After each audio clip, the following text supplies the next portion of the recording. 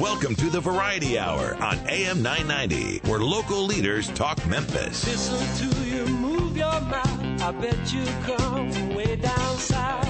Now don't tell me, let me guess. You're from the town that I love best. Talk Memphis, I wish you would. Talk Memphis, you sound so good. Talk Memphis, high on the bluff. I swear I can't get enough. Listening to you talk that stuff. Talk Memphis, oh yeah. Talk Memphis. Welcome to Talk Money on AM 990. And now here's your host, Jim Shoemaker.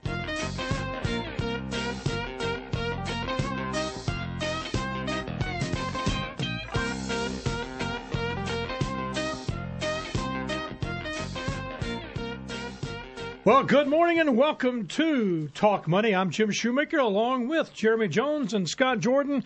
They're part of the team that I work with, and these guys are dedicated to offering excellent quality advice. And then we're going to do this program with a guy that you're familiar with, one that you request a lot of information from him. It's constantly being listened to. That's Kurt Cernowski with Cernowski's Consulting, and he does an excellent job explaining Social Security. So with Scott and Jeremy here, we're going to tie in two or three things. Social Security, how important it plays into our mindset of part of retirement, and then they're going to kind of answer questions about the decisions that you make when you're approaching retirement or the decisions that you seek counsel for. If you happen to be that 30, 35-year-old person who's listening, you're probably one of the consultants that somebody like your dad comes to you and says, what do you think about this and stuff? So it's the reason why you should be listening. So let me start out, though, with you guys. Jeremy, Scott, both of you. The decision that we make sometimes, usually it's in your experience, because you guys really, we work with a lot of people retiring. What usually leads a person to make that decision to retire and to leave the workforce? And in reality, how do we feel about it? Scott, you start.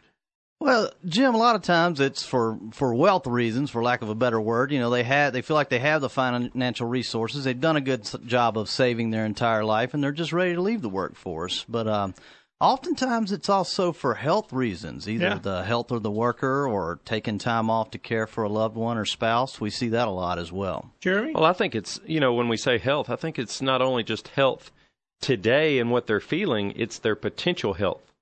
And a lot of people think that some jobs and some careers are putting a lot of health strain and potential strain with stress and things like that. So they want to be ahead of that so their health is not affected in the future. I know you guys talk about the disease, those two reasons, wealth and health. But a lot of times people that enjoy what they do really get, I talked to a guy yesterday and he said, no way do I want to retire before 70, 71, 70, because he absolutely loves doing what he's doing. Well, if you guys just tuned in, we're talking with Jeremy Jones, Scott Jordan. Coming up after our break, Kurt Cernowski, the guy, the mind behind Social Security. Now, here's what the question is. Scott said it. When they think they're ready. Well, that's a big question, so stay with us, because when we come back, we're going to find out all the breakdowns of what helps you be ready. We start with Kurt, Social Security. These guys tie it into the psychological reasons sometimes that people go through when it comes to retirement. Stay tuned. This is Talk Money with Jim Shoemaker. We'll be right back after this.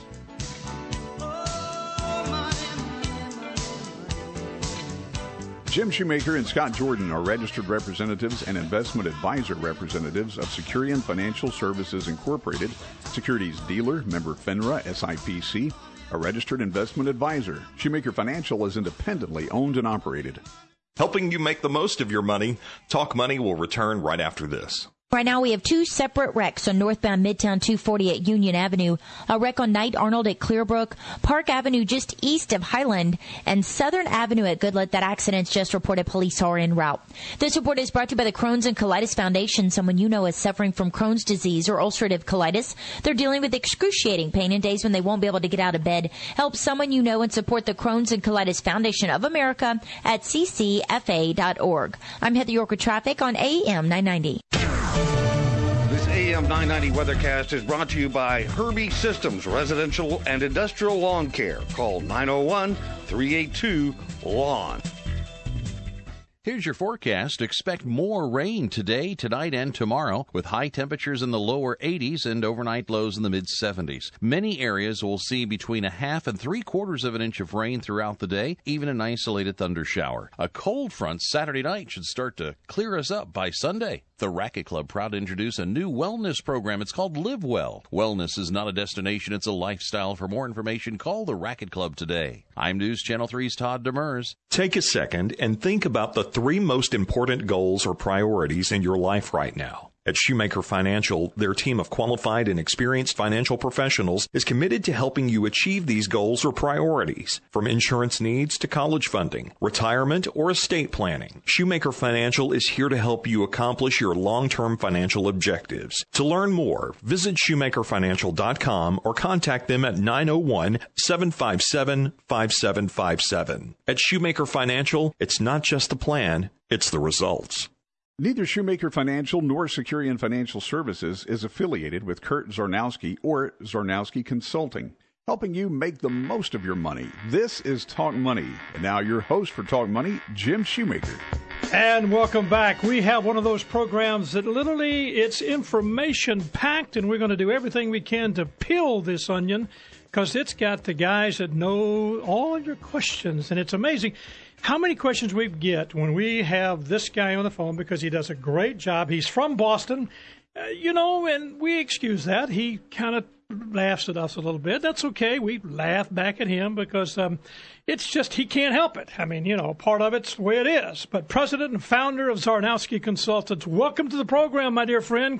Thank you. This is the first time I've ever been referred to as an onion before, so thanks for that glorious introduction. We're going to peel that onion back. Peel the onion, Yeah, huh? Kurt, you do such a good job. And we constantly have a lot of questions, and it's after we even go through the changes that took place in April of this year, the constant questions appear to be, and I have two guys with me, and you know them, Jeremy Jones, Scott Jordan.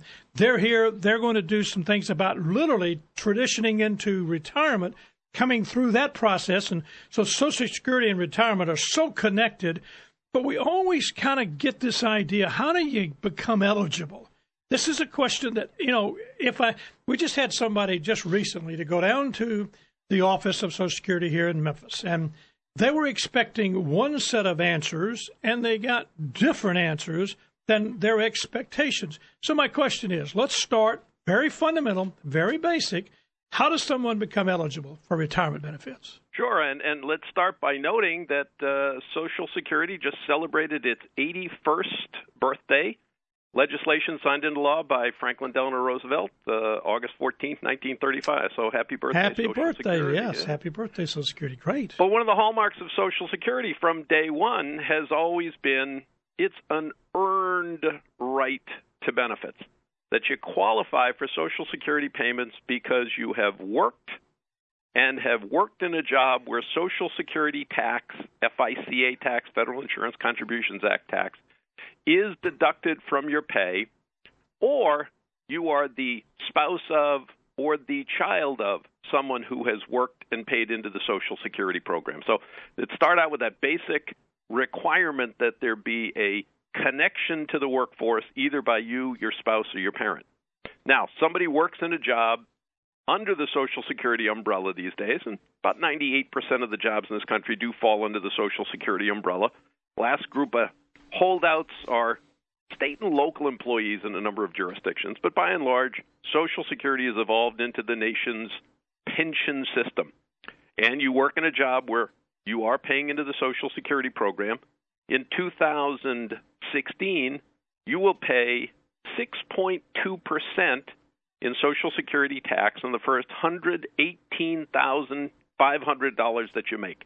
It's interesting to note there has always been a cap, if you will, on the level of earnings that have been subject to Social Security tax. But you as an employee pay 6.2% on the first $118,500 that you make this year. That's matched by your employer. And if someone happens to be self-employed, they have the privilege, as they say, putting privilege in quotation marks, of paying the combined employer-employee rate. Now, just parenthetically, people in that same job will pay an additional 1.45% Medicare tax, and that helps fund Medicare Hospital Insurance Program, or Part A of Medicare.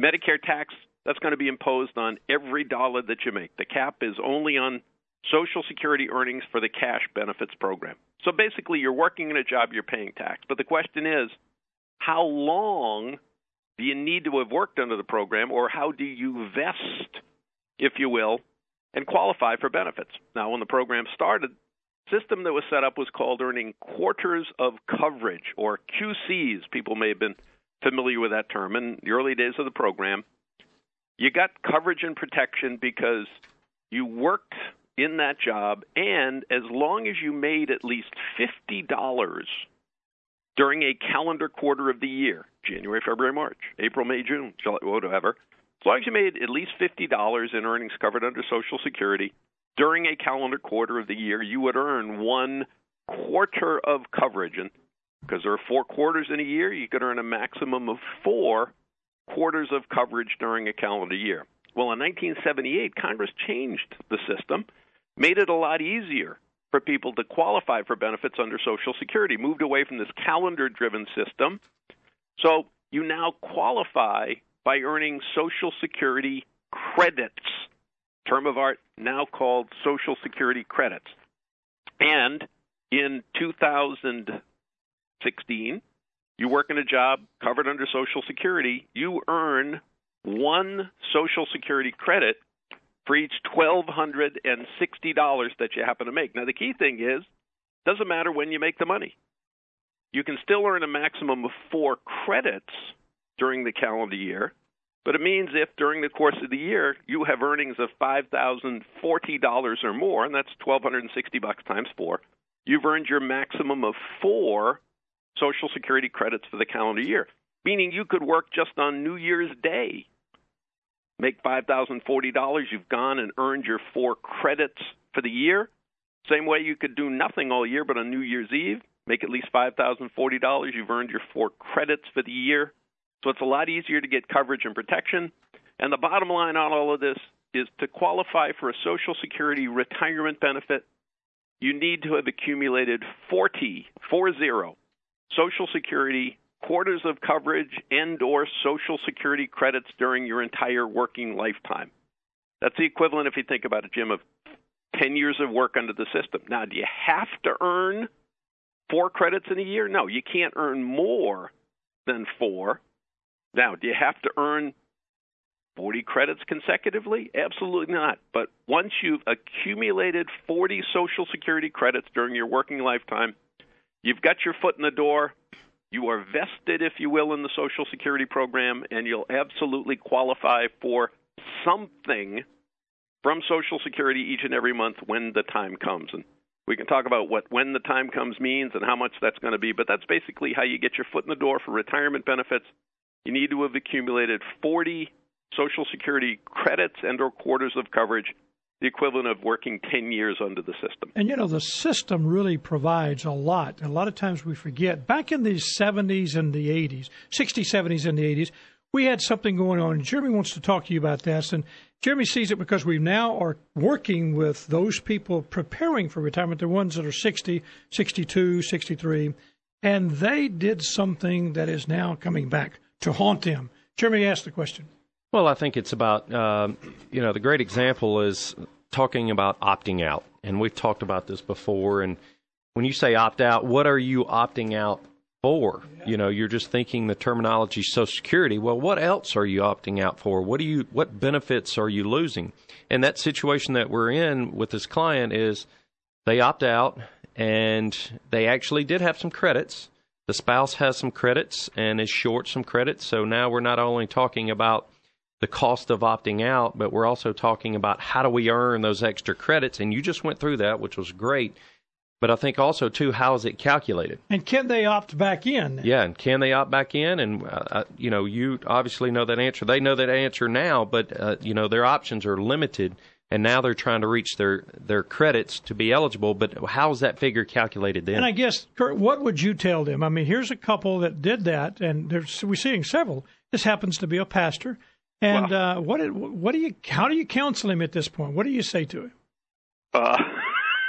Okay, never mind. Don't put me on the spot. Well, that's my job, man. No, You're good. But, there was a very limited opportunity for folks in the religious community to opt out of the system, a one-time opportunity. I don't believe they have the opportunity to get back in, and I don't think it's been repeated.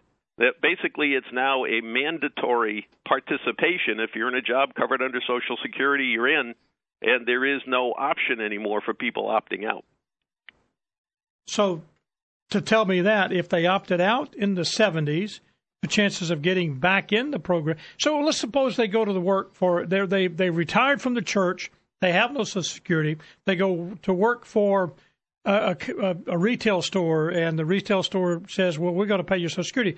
Are they opting back in automatically, or are they permanently opted? So basically the opting out provision pertained to that position as a pastor. Okay. So, so they want to go to work in a job which is now covered under the Social Security program. Oh, sure, absolutely. They're going to continue to pay Social Security, or they will now be paying Social Security tax based on that new job.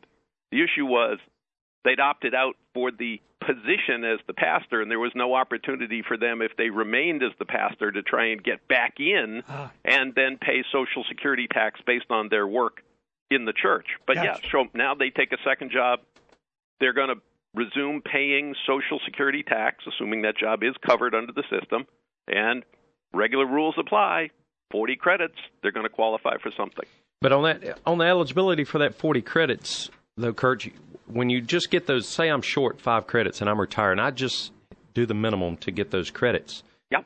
The calculation for my Social Security benefit, there's no minimum, correct? Absolutely not, and that's it's something we can get into. Basically, so you get your 40 credits, you get your foot in the door, and then, as I mentioned earlier, second natural follow-up question is, well, how much am I going to get? And people need to understand that Social Security benefits are related to the earnings that you've had. The more you've made, the more you've paid in Social Security tax, the higher your benefit's going to be. But in calculating anybody's benefits, Social Security calculates the benefit by averaging someone's highest, wait for it, boys, 35 years of work under the system. It's based on an average of your highest 35 years of work. Now, 10 years of work gets your foot in the door, but then when it comes time to calculate your benefit, Social Security is averaging your highest 35 years. So what happens if you don't have 35 years where you've actually paid into the system? Well, Social Security then plugs zeros in for those additional years, lowers your average monthly wage, lowers your resulting Social Security benefit. Are they eligible for Medicare if they qualify for Social Security? Well, you qualify for so a couple of different issues here, Jim.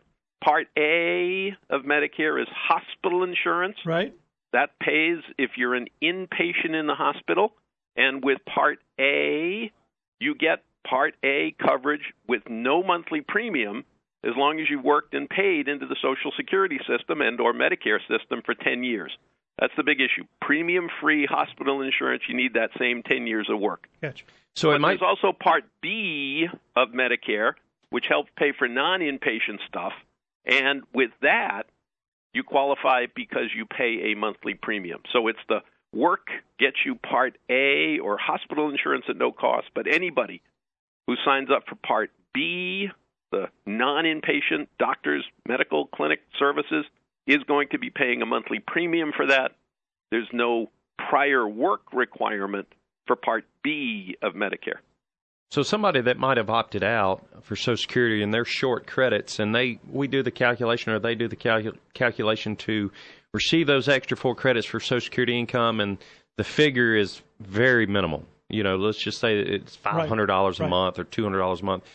But it might be very beneficial for the Medicare part to earn their credits. Absolutely. Great point. And I usually make that when somebody asks, they're, here in Massachusetts, for example, school teachers don't pay into the Social Security program, but they could have worked summer jobs and things like that. And maybe they've got, 38 credits or a couple short.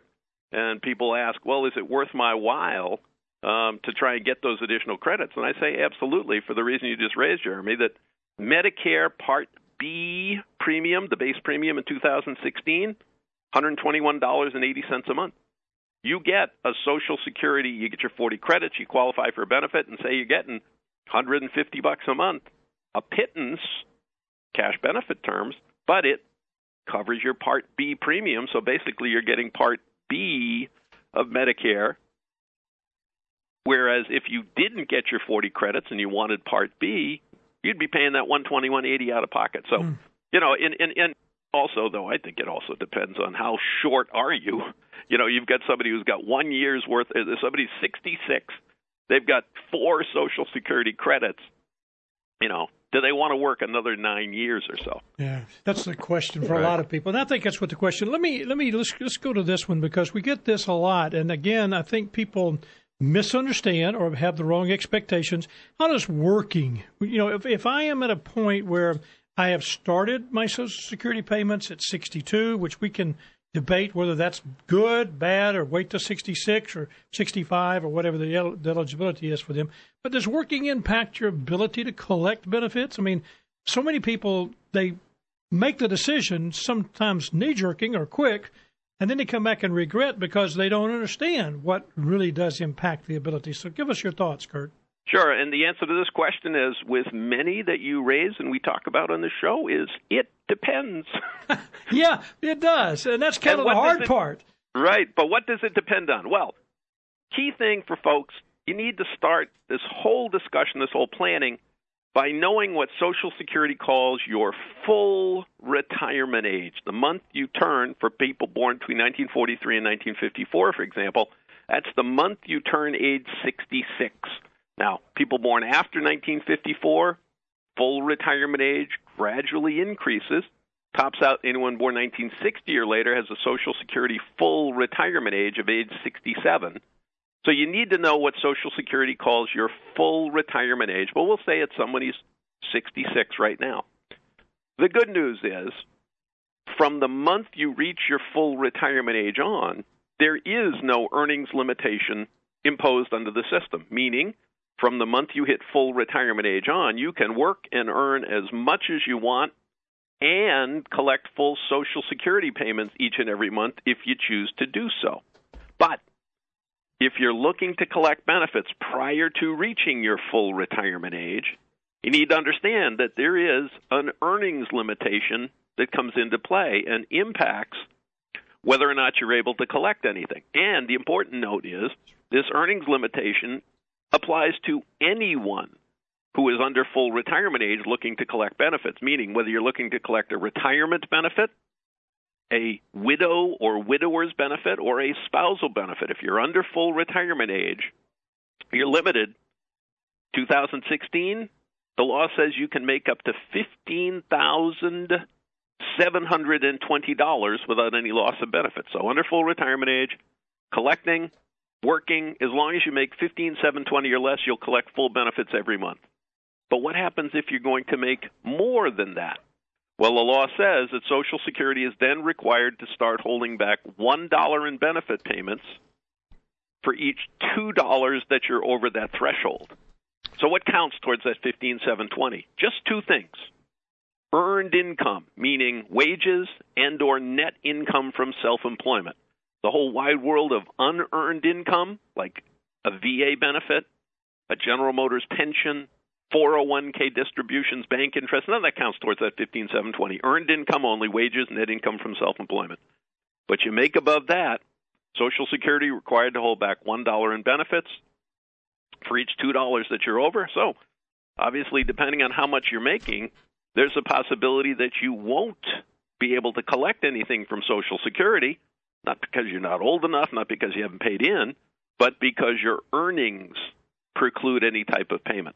But again, at full retirement age, that earnings limitation goes away, and you can collect each and every month, regardless of the amount of money you're making. And I know that gets automatically recalculated every year, too, right? Which thing? When you talk about this continuing to work in retirement, that's automatically recompensated. We've got to take a break, but when we come back, I really want you to give us some of the thoughts about maximization, why it's how do we maximize Social Security? it just ties into what you're saying. If you just tuned in, we're talking with Kurt Czarnowski, one of the frequent, most popular guests that we have, a guy that really helps us understand Social Security, along with Scott Jordan and Jeremy Jones. We're kind of talking about psychology of retirement, transitioning into retirement, and Social Security plays an integral part. Stay with us. We'll be right back after this.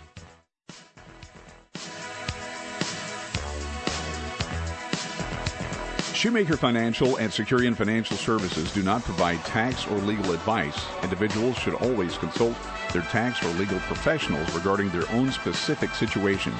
You're listening to Talk Money with Jim Shoemaker. Be sure to like us on Facebook. Just search for Shoemaker Financial. Talk Money will return after this. The Osgood File, sponsored by the U.S. Postal Service, with expert onboarding specialists to help you find and implement the right return solution for your business. This is Charles Osgood on the CBS Radio Network. Gift cards are an easy present, but sometimes they can be too easy for criminals who have figured out a way to drain the money out of gift cards before you can even use them. A case in point after this. Here's another small business success story, sponsored by the U.S. Postal Service. Hue & Cry is an online menswear retailer that built a sizing system based on body types. To quote co-founder Philip Soriano, USPS remains the most cost-effective way to ship our products, and as an inventory-holding business, margin and cash flow are critical. Philip knows when you rely on the U.S. Postal Service, your business becomes their business. The U.S. Postal Service. Priority, you. Why should you trust in the U.S. Postal Service to deliver for your business? Because when you ship with us, your business becomes our business. Whether you have 3 employees or 300, you'll have a nationwide fleet of delivery trucks working for you. We make more e-commerce deliveries to homes than anyone else in the country. See what we can do for you at USPS.com/forbusiness. The United States Postal Service. Priority, you. When Alex Stevenson tried to use a gift card to buy a new TV, she gave her card to the clerk at Best Buy, and when he tried to scan it for her, it was rejecting the card, and he didn't understand why. But they soon figured out what had happened. With our CBS News colleague, Julie Watts, in California. The $200 card she'd just received for her birthday had a 0 balance. A surprise to the teacher, who hadn't even taken it out of its wrapper until she got to the store. And she's not alone. This card most likely was in the store for a period of time. Chief Joe Periucci of the Foster City Police Department says for years criminals were copying the numbers off gift cards on public displays and then returning them to the rack. They wait until the cards are activated, then drain the balance, sometimes even before the recipient has received their gift. Here's one of the tricks of the trade. Zebra stickers that can be used to cover up scratched off security panels so the buyer doesn't realize the card's been tampered with. We would love the retail stores to remove the cards from public access. Security experts say criminals are also getting the numbers through data breaches and by hacking into stores' gift card databases. So, Julie Watts, what can people do? The safest place to buy gift cards is directly from the retailer, and you should ask for gift cards that are kept behind the counter. The Osgood File. I'll see you online at Facebook, Twitter, and at theosgoodfile.com. I'm Charles Osgood on the CBS Radio Network. If you have financial questions that you would like answered on the program, email them to talkmoney@shoemakerfinancial.com. And now, once again, here's your host for Talk Money, Jim Shoemaker. And not able to just cover all of Social Security in an hour. So Kurt's going to write a book, and I'm going to edit the book. And what we're going to do is put something out. I think this is probably 6 or 7 volume type book, and well worth reading. And Kurt, when you get through with it, I'll be glad to edit it. So it's on your desk first. How's that? Yeah, I'm retired, Jim. I'm not ready. Oh, but I tell you, so much information. Of course, you know that you can go to SSA.gov and go and find out a lot of information. But what Kurt does for us gives us such an energy of really what we're trying to discuss and trying to work through. So, Kurt, also welcome again to the program, and thank you for doing what you do. We have Scott Jordan and Jeremy Jones in the studios with us. We're talking about Social Security and also how it connects with transitioning to retirement and how important it plays in a role for anybody. And so I really want to kind of kick out this question. there are strategies that a lot of people, in fact, it got a lot of press in the first quarter of this year about maximizing one's Social Security. But, Kurt, reality is so many people misunderstand that. I want you to kind of take us through each of the ideas. The file and suspend is, available, but walk us through what you see as the important strategies that a person needs to know for maximizing their Social Security. Sure. So you start from the basic premise that knowing what your full retirement age is, the month you hit full retirement age, under the rules, you start to take your money before you've reached your full retirement age. You get less each month. You get a reduced payment. Recognition of the fact you're collecting theoretically for a longer period of time, so you get less on an individual monthly basis. As we said, you can start as early as age 62. Now, if you opt to wait past full retirement age, though, before starting to collect, now your payment is increased. You accrue what are called delayed retirement credits. Your benefits increase 0.2% per month for each month you don't collect, 8% per year, if you will, but these delayed retirement credits only accrue until age 70. But you never have to take your money, but you opt to defer from full retirement age all the way until age 70. For somebody who's got a full retirement age of 66, at age 70, the payment amount you get is 32% higher than what you would have received had you started at your full retirement age. Again, you've waited. Now, when these reduction and increase rate were set so many years ago, designed to come out about even, regardless of when you had started to collect because of average life expectancy at the time. But these days, average life expectancy is increasing. And so that's why when I get asked for a recommendation, I tend to think and say that good things come to those who wait, because by waiting, you get a higher monthly payment. And for many baby boomers, they don't have that traditional defined benefit pension. They may have a defined contribution type 401k, which later in retirement may have diminished. Healthcare costs may be higher, so you may have a greater need for a higher monthly payment later in retirement. And so one way you can help meet that greater need is by delaying the start of your Social Security benefits. So extent that you can wait, I think it's a good thing these days, largely because average life expectancy is increased. For a man, full retirement age these days, average life expectancy is age 84. For a woman, it's age 86. So first and foremost, in terms of maximizing, I tend to think by waiting, and I'm sure you and Jeremy and Scott are advising clients that same way. To the extent you can wait, it does help maximize your benefits, and you live to average life expectancy, you come out ahead over the long run. So when I get asked, what's the single most easiest way to maximize your lifetime benefits, I say, wait until age 70 to start, and then just live forever. But absent that, there are some other strategies that are available to help people tide them over, if you will, in terms of aiming to wait until age 70 to collect. One was the old file and suspend strategy that has been changed significantly by the bipartisan budget bill of 2015. That was strategy available to anyone at full retirement age, been eliminated for anyone who hadn't exercised it by April 29th of this year. Basically, with file and suspend, it allowed someone to wait, defer collecting, but it allowed benefits to be paid to someone else on the record.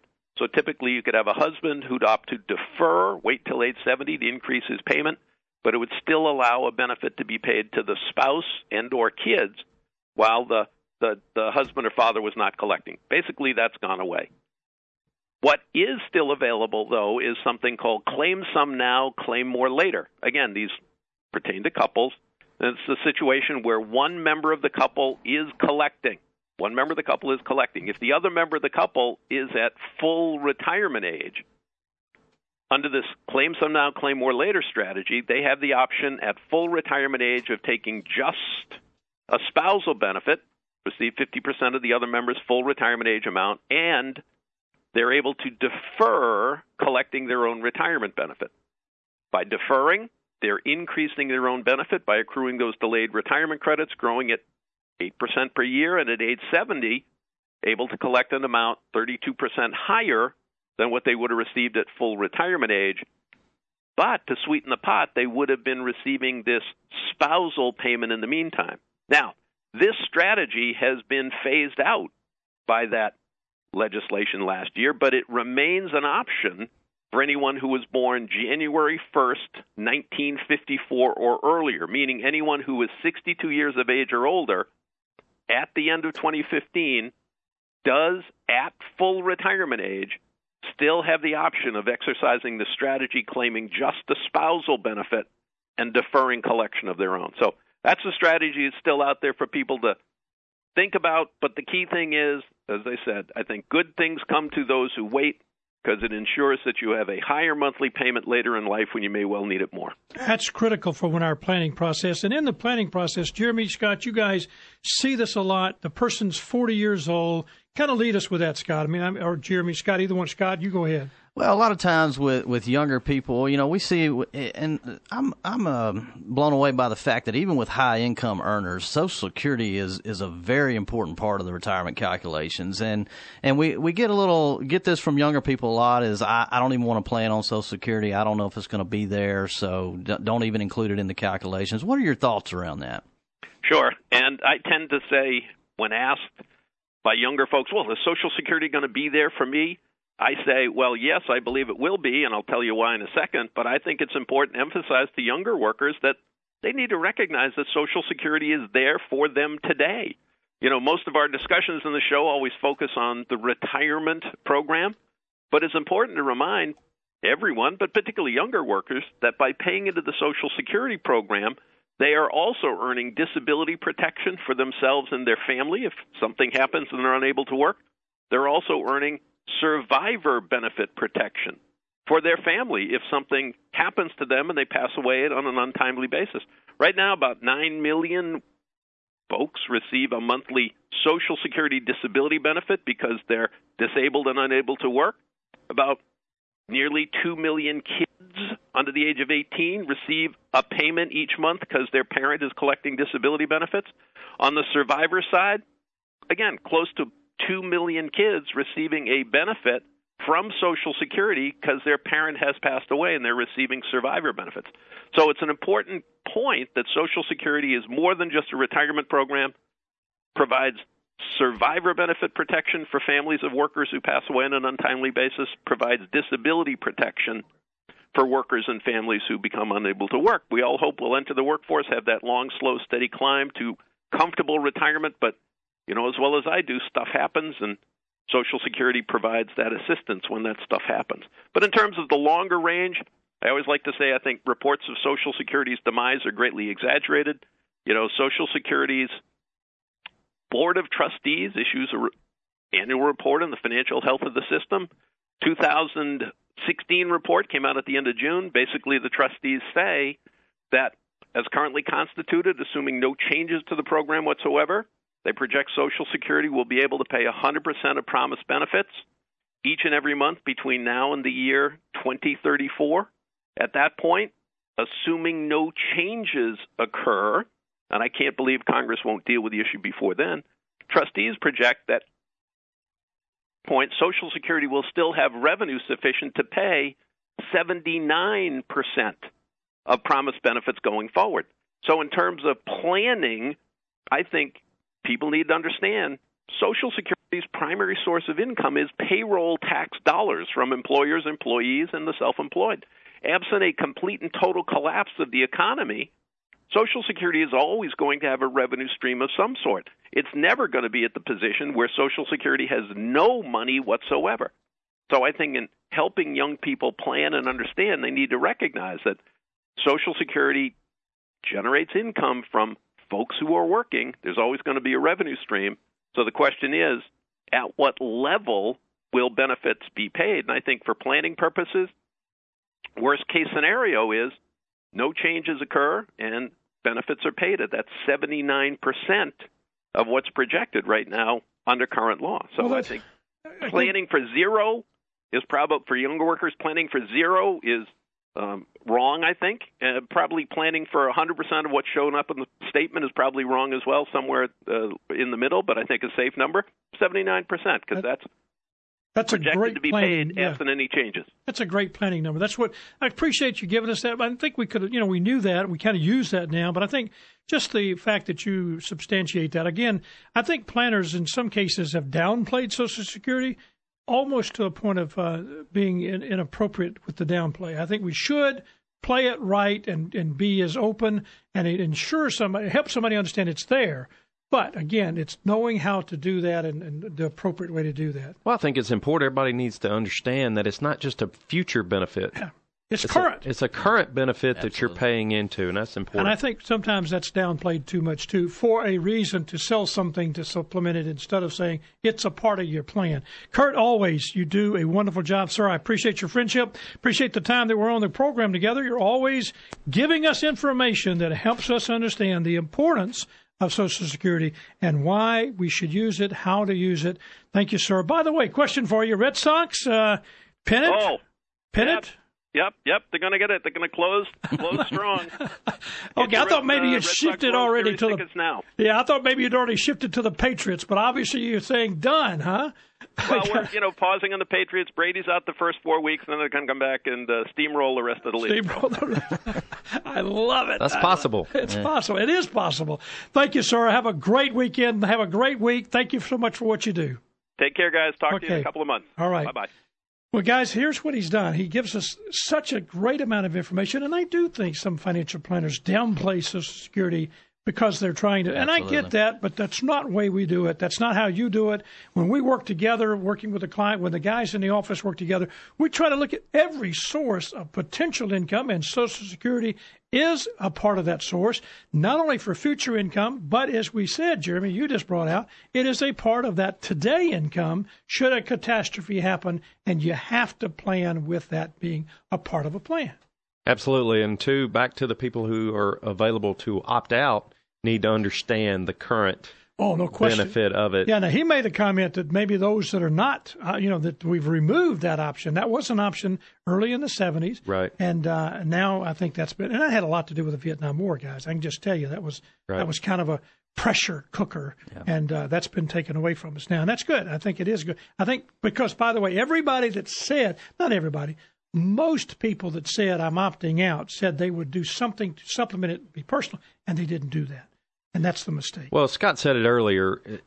It's even people with high income, or high earnings, and they have a lot of assets. Social Security is still a big part of the retirement income stream, and we look at it every day, and every little bit helps. Yeah, good point. Prior to we started, we gave you a question. We set this up from a standpoint of the psychology of going through Social Security. But Scott, there's some data from a recent study at MetLife that I really want you to kind of lay out to help people get kind of an understanding of what baby boomers, that's that group we're talking about, the 60, getting ready to retire, started turning 65 last year. Talk to me about that. What are some of those that said, some of the things that study said? Well, yeah, this study, it came from the MetLife Mature Market Institute, and they surveyed baby boomers that were age 65, and they talked about the top reasons for retiring. And of course, the top one, 36% of the respondents did retire because they wanted to.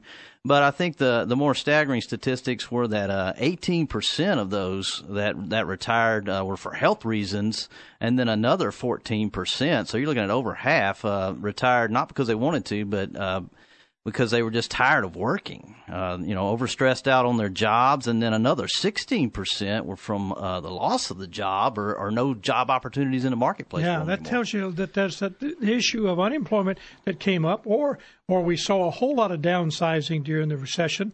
So again, I guess what you've got is you're glad to see that 36%. I'm ready. Yep. I've earned the right. I've got the ability to. But those other numbers kind of bring it to that point. So we have worked with a lot of people that approach retirement. We have experienced that. I mean, we have sat across the table with people you could tell. We've even recommended some of these people to go and seek some outside counsel and professional help because you could see the worry or the concern, even though we could sit and show them numbers that said, you're going to be great. Yeah. But it was all of a sudden, what am I going to do with myself? So let's talk about some of that. If financially prepared is the thought process, What's the other challenge that you see when we're sitting across the table? You guys, I guess for the listening audience, you understand this is my team. This is the guys that we work together every day, every case, every thought process. We're blessed. These two guys are smart, wicked smart, and I get to kind of ride along on their coattails working with clients. So this is when I talk to these guys, we are talking about cases we're working on a regular basis. So the challenge, and let's go to you, Scott. What do you see when working with clients, when you are working with them? They may say one thing to me, but sometimes they say a lot of different things to you when they're approaching retirement. Well, I think a lot of it is the psychological aspects of making that transition. A lot of the clients that we work with, they've been successful. They've had great careers, maybe in leadership roles or managerial roles, and it's tougher for them to walk away from that than they thought it would be. I mean, we can show them all day long. The numbers look good. You can do it. You'll be fine. Your lifestyle won't be affected. But they have a hard time letting go of that role that they've become accustomed to for most of their life. We talk about a lot of people, Jeremy, that they talk about not only the role that they've gone to, and then you say, what do you do? I am, and they got a role. Exactly. Now all of a sudden it's, what do you do? I am retired. It doesn't have that same... the psychology's there, and what do I do? What am I going to do with my time? Well, some people, it's their life. Yeah. It becomes part of you and who you are. It's your identity. And you enjoy it. Part of that too, and that really is the hard part. Is okay. Where's my identity now? Who am I? What am I going to do, and what am I going to do with my time? Now, that's a very difficult one for people to think about. I think the other one is about their job, and do they enjoy it? Yeah. We talk about that, and a lot of people don't realize, and we work with a lot of clients with this, is they want to retire, but what they're saying is they don't want to do what they're doing today. Right. And so we have to talk through it with them as saying, okay, it's not really retirement, it's quitting the stressful job. We've had people that almost, saying, how tough is it? Well, they've said, I get up and put my shoes on in the morning and I got tears in my eyes. Well, that's a sign right there. Yeah. That's not good. That's not healthy. So it doesn't mean retire. It's quitting what you're doing today and go find something you like. You don't have to make as much as you were making. It's that re-engineering of yourself. It's that transition. Okay. They don't want to quit working because they want to work their brain, make it work, and they could do that for another 7 to 10 years. And we've worked with a lot of people, a lot of clients, helping them make that transition because we could show them they were financially capable of doing that and assist them. That sometimes is such a comfort. Psychology Today, I know you did some research, Scott, about what Psychology Today was saying in an article they wrote about some questions. There are 4 of them. Let's deal with number 1. Go ahead and tell me what that is. Do you enjoy your job? That's a question. Yeah, and Jeremy kind of touched on this. Is how do you identify? Is your life identified with your job? Does it provide that sense of meaning and purpose for your life? And for people who really enjoy their job, and that's a big part of their life. Retiring and completely walking away from that might not be the best choice, even though it's financially viable. It might not be the best choice at that point. And Psychology Today was saying that actually makes the transition more difficult. It does. It absolutely. And I mentioned people with really important or leadership roles or manager. It can be traumatic to make that transition and go into that. I was reading another article in the Canadian Journal of Counseling and Psychology, and the author John Osborne talked about the fact that people can actually go through a grieving process once that initial excitement of being retired wears off and kind of that void sets in. I had a client that told me, he said, I'm going to play golf. And I said, for how long? And he said, about 2 months. And I mean, he was serious. Yeah. He said, I'm not going to make it. He said, now some people, that becomes what they do. Sure. But he said, I can't go to the golf course every day and call that fulfilling.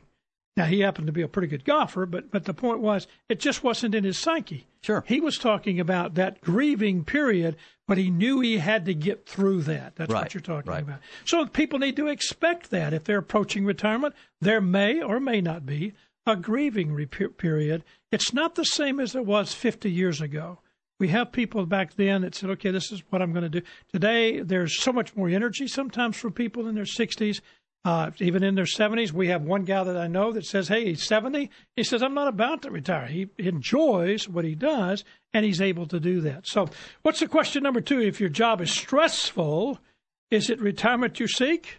As Jeremy said a little bit, or is it a change in a career? Absolutely. For some people, maybe it's just they're stressed out in their current position and they're not ready to completely leave the workforce. Maybe it's time to look at doing something a little different. Maybe even go back to school, learn a new skill, or get involved in a different job that provides a new challenge and a chance to still work in the workforce, but, take some of that stress off. Jeremy, you were talking about kind of in preparation for the program, a couple says, hey, we're going to retire, and they were retiring kind of early, and they were going to Disney World and work at Disney World. Now, they're not in Disney World type jobs today. No. Not in any question about that. So that's really what you're talking about, something that changes your environment. Fitting your social needs, fitting what you enjoy, what you like to be a part of your life. And, that's having that opportunity is critical. Now, part of it, too, is going to it with benefits. Yeah. Seeking out the job that you enjoy, but also what does it provide for you? And that's almost a social life. I mean, I know these people, and I know they're thinking, we don't want to go and just work in some little place where we don't have social. This is an environment to go to Disney World, which I think is great, but they're going because it's going to provide them enjoyment with kids and social life. It's a complete career change, but it's doing it at a time in their life they're saying, this is what we want to do. Well, they grew up with their kids taking them all the time, and they really enjoyed that aspect of it, and they see that their next phase of life, as their kids are gone now, that they can go and enjoy and do that in their next stage of life. Again, let me do this. And guys, fourth question. I mean, we kind of covered the whole idea, in review, the four questions. I mean, we've kind of said, okay, there's a lot of aspects to retirement. Psychology Today kind of laid a couple of things out, and it said, number one, sense of meaning, purpose in your life. If that's key, that's good. Number two, is it stressful, or is it time that Jeremy talked about, put your shoes on, you cry? Probably too stressful. Third, social life. Can you make a transition that gives you social life? But number four, are you psychologically prepared, and do you have a strategy? Yeah, I think the thing there is have you realistically considered what retirement life is going to be like? We talked about this. A lot of people have unrealistic expectations that they're just going to golf all day, play tennis, or travel, and I think you have to be mentally prepared for the fact that might not be enough to replace, the role of working. And you have to ask yourself, really, what hobbies, what are you going to get involved in to fill your time that's going to replace that critical work-life structure that working in the workforce provided in your life? What does that mean to you, Jeremy, when he says that? Well, I think we talk about planning all the time. I think you got to have an idea of what you're going to do. Just cutting it off one day to the next, and anything you do is not good. Do you have a date that they should start doing this? You guys think about that? I think you start early. If you have time and you're in your 50s. Early, give me 5 years? 5 to 10, maybe even. Start diversifying your life, getting involved in other things and organizations that provide opportunities to develop a social network or contribute. Empty nesters. Your kids are gone, out of the house, you're thinking about it. Guys, as always, you do a great job. I appreciate. We've given people some thought things here today. That's what's happened. Kurt has done a great job of giving us Social Security, tying it into this transition. Just thank Kurt, and I thank Scott and Jeremy. I want to thank my producer, John McCummon, Francis Fortner for the coordination, production assistants, Eleanor Moskovitz, Jim Shoemaker. Of course, I try to do all the compliance work. Mid-South History Moment. Of course, Robert Rebecca Brazier and Drew Johnson. Thank you so much for being a part of today's program. You've been listening to Talk Money, helping you make the most of your money. I'm Jim Shoemaker. We'll see you again next week. Jim Shoemaker and Scott Jordan are registered representatives and investment advisor representatives of Securian Financial Services Incorporated, securities dealer, member FINRA, SIPC, a registered investment advisor. Shoemaker Financial is independently owned and operated. CBS News at the top of every hour and the most local talk in the Mid-South. This is AM 990 KWAM Memphis.